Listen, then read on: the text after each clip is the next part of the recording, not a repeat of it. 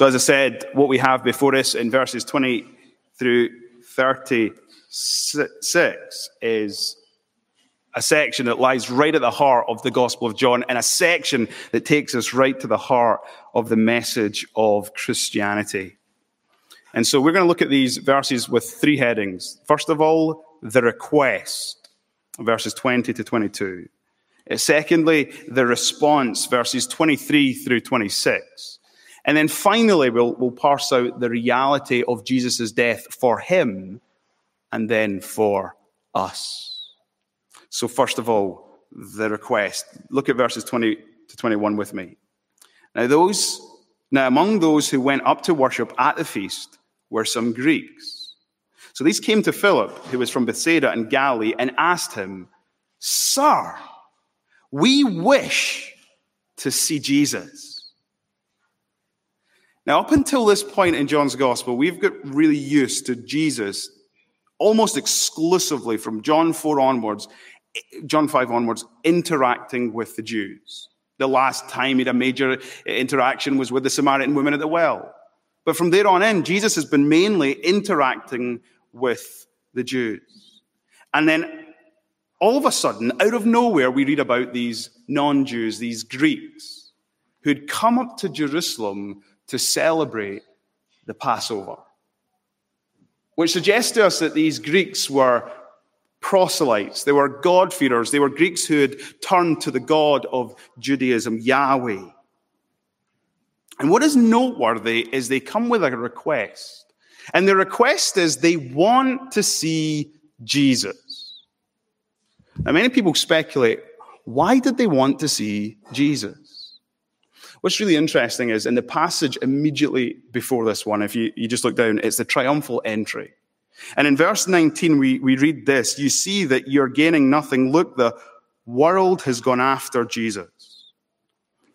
And we know that immediately after the triumphal entry in Mark's account and in Luke's account, Jesus cleansed the temple for the second time. And do you remember what Jesus stood up and said when he cleansed the temple? He quoted from Isaiah and Jeremiah, and he says, "Is it not written, my house shall be called a house of prayer for all nations, but you have made it a den of robbers." And if the Greeks had been there and they'd heard Jesus say that, it's no wonder that they wanted to see Jesus. Here was a religious teacher who wanted non-Jews to come to the temple, especially the court of Gentiles, and be able to worship. And what a glorious request they come with. "Sir," they say to Philip, "we wish to see Jesus." What makes us so glorious is we're so used to the Jews demanding from Jesus a sign. "Come on, give us a sign. Show us some evidence that you are who you say you are." And even when he does show them signs, they don't believe it. No, they reject him. They try and seize him. They want to stone him. But here come these non-Jews, and their desire is, we want to see Jesus. In many ways, that ought to be our prayer this morning. That ought to be what shapes our hearts and informs our minds. We want, with the eyes of faith, as we study this passage, to see Jesus. We want, as we come and celebrate the sacrament of the Lord's Supper, to see Jesus. In Scotland, in many a pulpit that I've preached in, you ascend the steps up, you arrive in the pulpit, you drop down your notes, and written often at the top of the pulpit will be, "Sir, we want to see Jesus." A helpful reminder for every preacher. We don't preach ourselves, we preach Christ. Now, in verse 22, we read that Philip, who got this request, he turns immediately to Andrew. And we may ask why. Well, remember at the start of John's Gospel, who's the one who's always bringing people to meet Jesus? Andrew. He brought his brother, he brought many others to meet Jesus. So for whatever reason, Philip turns to Andrew and says, "Listen, these Greeks, they want to see Jesus." And so together they go to Jesus and they say, "Jesus, there's these Greeks that are up for the festival and they want to see you." And we're so used to in John's Gospel, Jesus making time for blind beggars, for lame people, for adulterers, for a Samaritan woman. And so what we would expect to read next is that Jesus said, wonderful, bring them here. But instead, that's not how he responds. In verse 23, he responds with these words, the hour has come. It's not what we're expecting. It's certainly not what Andrew and Philip were expecting to hear. You can imagine them. The look in their faces. What? Did he hear us? We just made a request. There's Greeks that want to see him, and he's saying, the hour has come. Some of you will know that what makes a great movie, a novel, is that in the storyline there are two strands running side by side. So think of Titanic. There's this story of romance in the film. And then think as well, there's a story of tragedy. And throughout John's gospel, there's been this theme running through it where Jesus says his hour is going to come. At the wedding in Cana, he says, my hour has not yet come. When Jews try to seize him, he escapes them, and John tells us it was because his hour had not yet come. And so we're filled with this longing, the sense of anticipation. What is the hour of Jesus? But all the while, we're also reading this story of tragedy. There are these Jews, and they want to kill him. And now these two storylines, they meet. This is the moment that John's gospel's been building up to. Jesus' hour has come, and it's got something to do with the Jews who want to kill him. In fact, it's got everything to do with his death. So we've looked at the request of these Greeks. Now let's look at the response of Jesus. You see, the request of the Greeks is like an exploding fuse in the mind of Jesus. And so he says, the hour has come for the Son of Man to be glorified. What does it mean here that Jesus should be glorified? Like theologically, we all know that he is infinitely glorious. So how can he be glorified? Well, what it means is that he will be shown to be more glorious. Not more glorious than he already is, but to all people, they will see his glory. And where is his glory going to be revealed? Well, according to Jesus and what he says next, in his death. The glory of Christ is shown, demonstrated, made known in his death. Now, there's a preacher here this morning, Reverend David Randall. He was the preacher who inducted me into this charge. And he walked into this building and he said, as every preacher would say, Andy, your building is got the perfect illustration. I said, what do you mean? He said, look at the scaffolding. This place is a work in progress, like all of God's people are, like the churches. Now, that's a preacher's mind. I've been saving one illustration, but I'm going to use it today. See on the side of that choir box pew, it says the glorious dead, right? Now, it relates to the fact that there's a memorial there. But I was sitting there one Sunday and I was looking and I was thinking, that's a choir box. And often in choir boxes, you get mature people, well-on people. It's unfortunate that says on the side of it, the glorious dead. But I don't want you to ever forget those words. Because glory is seen in death, in the purposes of God. Now, Jesus is the master illustrator. I don't know if he picked up a grain of wheat at this point, but this is what he says in verse 24. Truly, truly, I say to you, unless a grain of wheat falls into the earth and dies, it remains alone. But if it dies, it bears much fruit.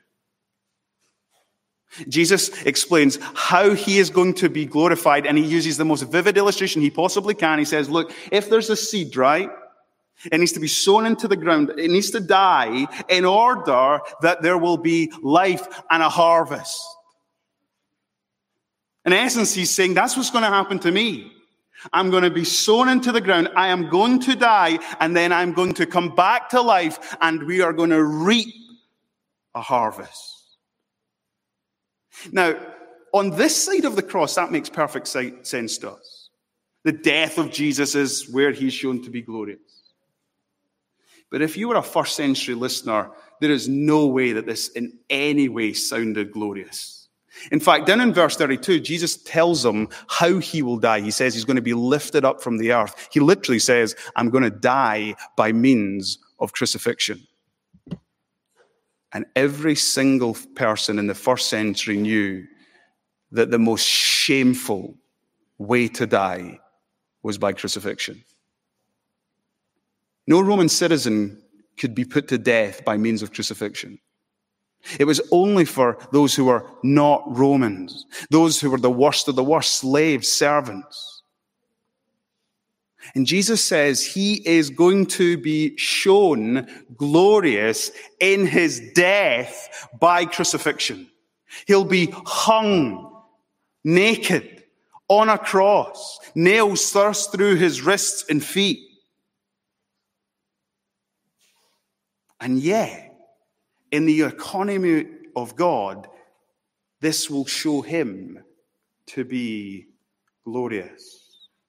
One of my favorite preachers, Eric Alexander, says this: glory and suffering are inextricably linked together in the purposes of God. The only way for Jesus to be crowned with glory is first for him to go through the suffering, the death of the cross. From the cross, it is his throne where he is shown to be the glorious King, to the glory of God and for the redemption of sinners. Now, I don't know if Jesus had a seed in his hand, as I said, but little did the people know that standing in front of him, they were the harvest he was speaking about. He was to reap a huge harvest, not just of Jews, but of Gentiles. You see, Jesus came into the world and his mission was to save people from all nations. Now, in his sermon, Jesus doesn't stop there, but he continues. And every great sermon has an illustration. And every great sermon has really pointed application. You know, application that punctures the soul. Well, Jesus says, do you understand that his death and his resurrection has application for you and me, for all who will follow him? Jesus teaches us that we too are to die to ourselves in order that we might bear fruit in his kingdom. Now, let me just be really clear here. What Jesus is not saying is that we are saved through dying. He alone had to die for our sins as our substitute. It's only through believing in him as the one who died in our place and was raised on the third day that we are saved. But Jesus says, for all who do believe in him and who do come to salvation in him, here's the application. You've got to deny self, take up cross, and follow him. Now, the way Jesus says this is it's pretty hard-hitting. Verse 25. Whoever loves his life loses it. Whoever hates his life in this world will keep it for eternal life. Preachers have a different way of speaking. We use expressions, we use sayings. Some of them in a congregation like this are often lost, so I'll use Scottish sayings, and most of you've never heard of it. You think, what in the world is he talking about? And we could read what Jesus is saying here and think, what in the world is he talking about? He says we have to hate life. We have to hate his life in this world, and those who hate their life will keep it and have eternal life. And he says, those who love their lives, they'll lose it. Now, in the first century, that was a way of speaking. Every Jew in Palestine understood this way of speaking. They loved to employ the device of exaggerated language. So in another instance, Jesus says, whoever does not hate his father and mother is not worthy of me. Now, did Jesus mean there that we should curse our parents, think evil thoughts of our parents, turn our backs on our parents? Of course he didn't. But what he did mean was our love for Jesus should look like hate in comparison for our parents. Our preference for Jesus should be so much greater than for our families. And what he's saying here is the same point. Your life has got to look like hatred towards this life. That is living for self and living for this world. If you're going to live for self, if you're going to live for this world, you're going to lose your life. And that's Jesus' euphemistic way of saying you are going to go to hell. But the flip side of that is if you hate this life, meaning if you're willing to die to yourself and to the things of this world, and you're willing to live for him, to live for his glory, to live for others, you'll keep it for eternal life. Now, this is hard-hitting application, because if we examine our lives, who is it we love more? Self or Jesus? There's a deep-seated tendency in our human nature, even as redeemed sinners, to still love self more than to love Christ, to put our interests before his interests. And one of the challenges for us is we live in a culture, and it's the air we breathe. Look after number one. Put self first. Do whatever you want. Stop worrying about others. Focus on yourself. Whatever you desire, go after it. But here Jesus says, no, the Christian who's come to believe in him, to trust in his death and resurrection, the Christian is someone who dies to self, who takes up cross, and who follows Jesus. One of my heroes from church history is a man by the name of Jim Elliot. I've shared his story before. He was a missionary to the Auca people in Ecuador. He famously wrote in his journal when he was a young man, "He is no fool who gives what he cannot keep to gain that which he cannot lose." He is no fool who gives what he cannot keep to gain that which he cannot lose. And if you know the story of Jim Elliot, he went as a missionary to the Auca people in the Amazon. And as he was trying to make contact with them, as they were dropping gifts from a plane, they then landed the plane, and the people he was trying to reach for the gospel came and they killed him.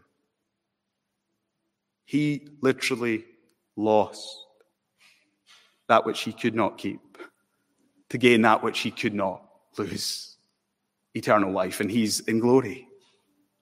And the most profound thing about his story is, in many ways, it's a perfect picture of the seed illustration, because one of the men who killed him came to Christ and became like an adopted father to his own son. He gave that which he could not keep to gain that which he could not lose. Now, you might be sitting here and saying, this is far too high a calling. But this is the master preacher we're listening to. This is his final address. He's got brilliant illustration. He's got pointed application. But you know, if you're going to be a brilliant preacher, the thing that you need to learn from Jesus is that he gives motivation. And he says, you really want to get what I'm saying? Well, look at what he says in verse 26. If anyone serves me, he must follow me. And where I am, there will my servant be also. If anyone serves me, the Father will honor him. One of the questions that I hear people often asking my 3-year-old son is, what do you want to be when you grow up? He's 3. He says, I want to be a preacher. He says, I want to be a fireman. He says, I want to be a bin man. Like the lot. Like, he's got an adventurous mind. He sees people doing jobs. He thinks, I want to be like them. I mean, if you grew up and you thought to yourself, when I grow up, I want to be a servant. Is that what you were dreaming of when you were a kid? I bet you were dreaming like me. You want to be a king or a queen, a prince or a princess. You want to be a boss. You want to make a name for yourself. You want to have a good life.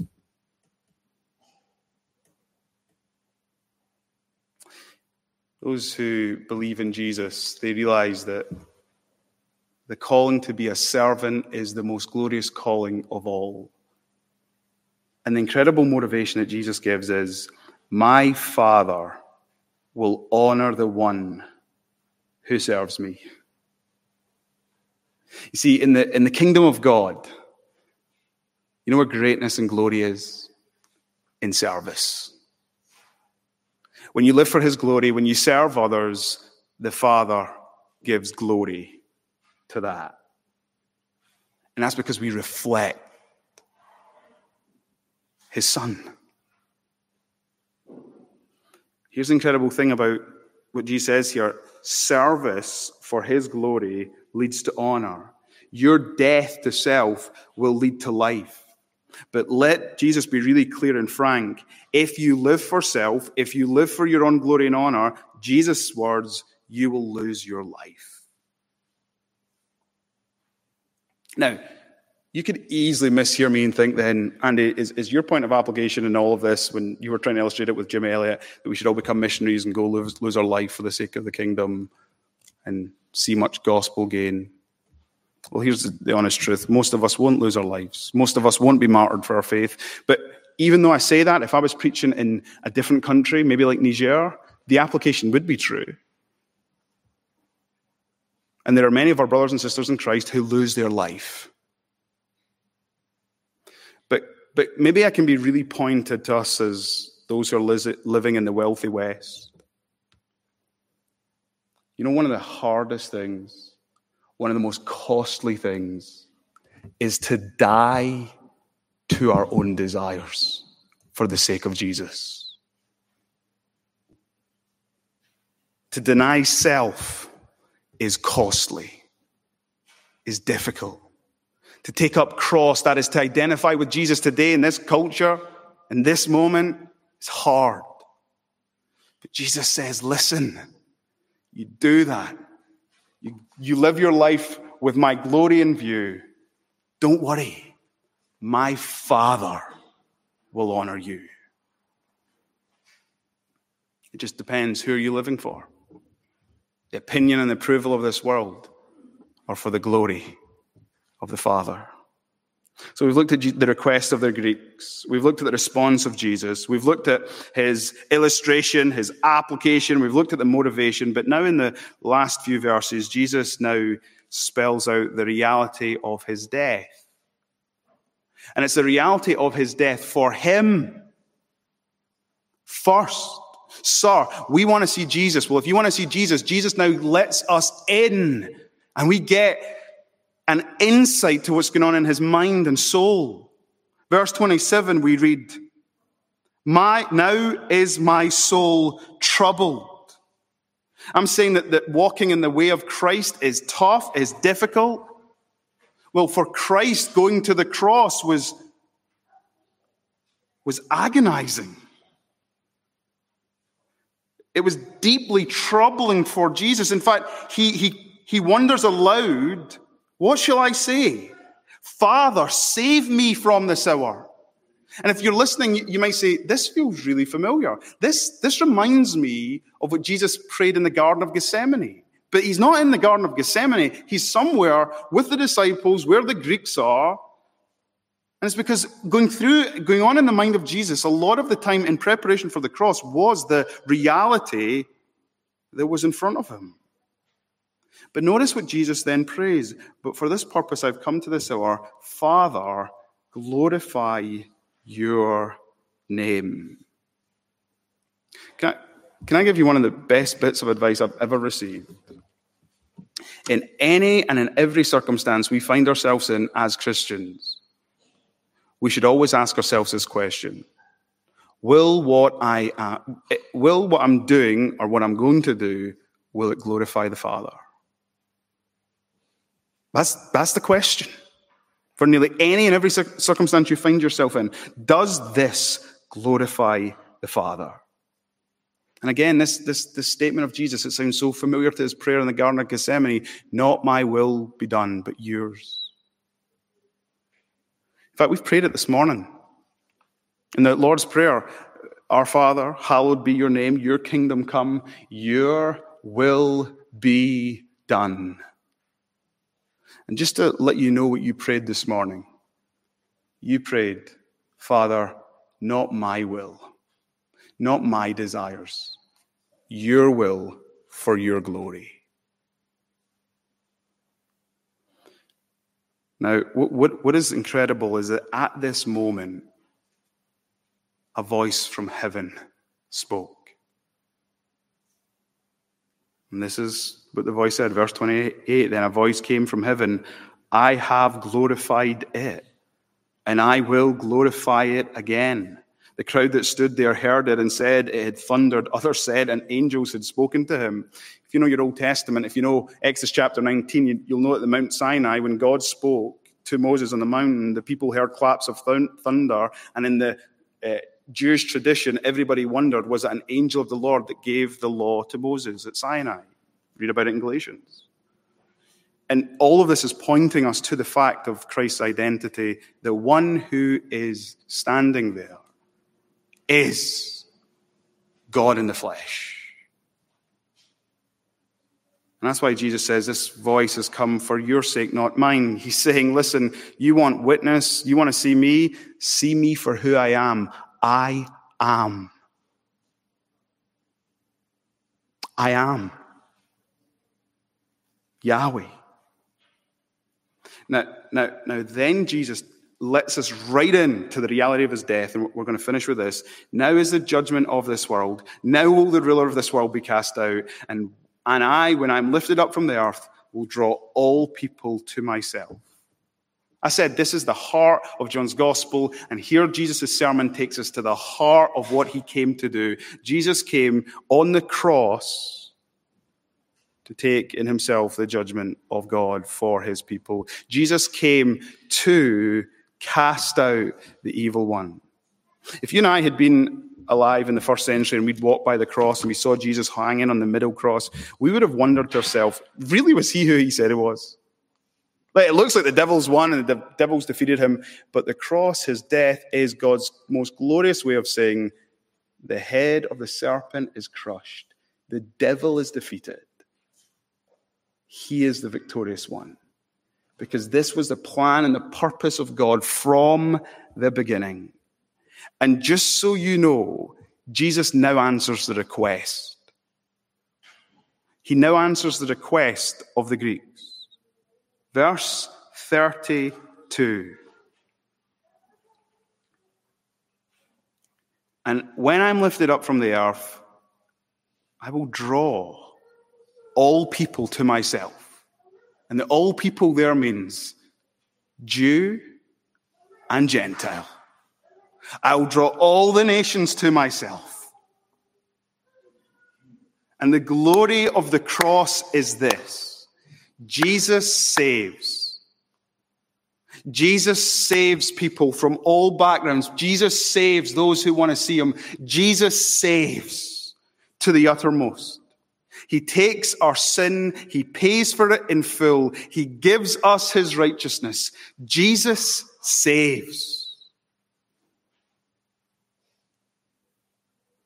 The crowd who are listening on, they understand he's talking about his death, but maybe you have these moments when you're sitting listening to a preacher.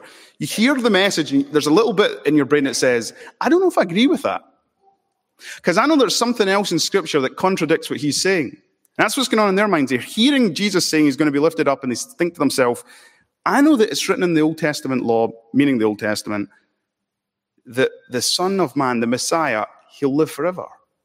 So how can he say that the Son of Man's going to be lifted up, meaning the Son of Man's going to die? Like Isaiah says, he's going to have a kingdom and it's going to reign forever. It says that in 2 Samuel 7. So how can Jesus say he's the Son of Man and he's telling us he's going to die? Here's the problem. They'd forgotten Isaiah 53. That the suffering servant of the Lord would die.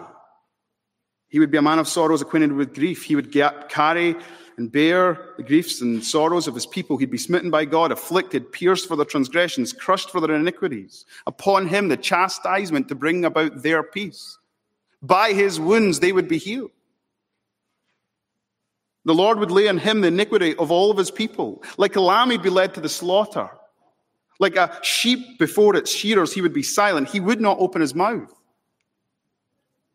They missed the prophecy that said that the same Messiah who'll live forever will die, but will die for the sins of his people.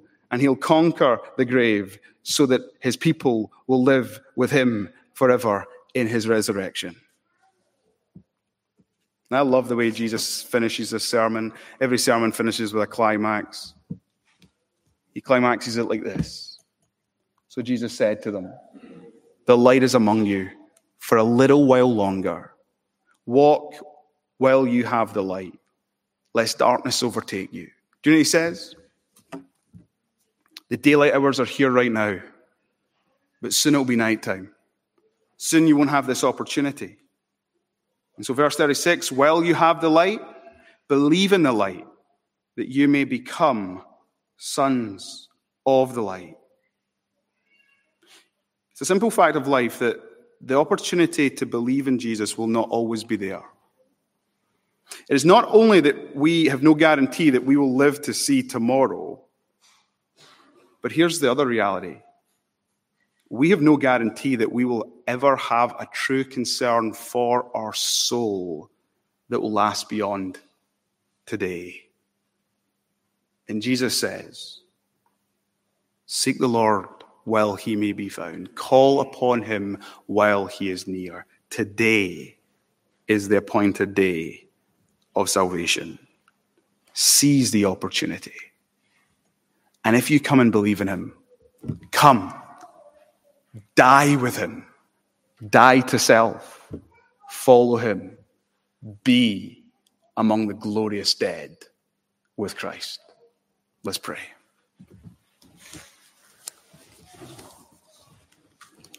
Our Father God, we thank you for your glorious kingdom purposes. We thank you that your thoughts are not our thoughts, your ways are not our ways. We thank you that in your purposes, suffering and glory go together. We thank you for the glory that we see in the suffering of our Savior Jesus. We thank you for the glory that is seen in his resurrection, that he is the one who is lifted up, high and exalted. He is the one who ascends to your right hand and reigns from on high even this morning. We thank you for his words, and we pray that as we have heard the words of Christ this morning, that we wouldn't just be hearers, but we'd be doers. Lord, for those who have never believed, would they come to believe? And for those of us who do believe, would we show that we believe in the way that we respond by dying to self and living for Christ? And we pray this in his glorious name. Amen.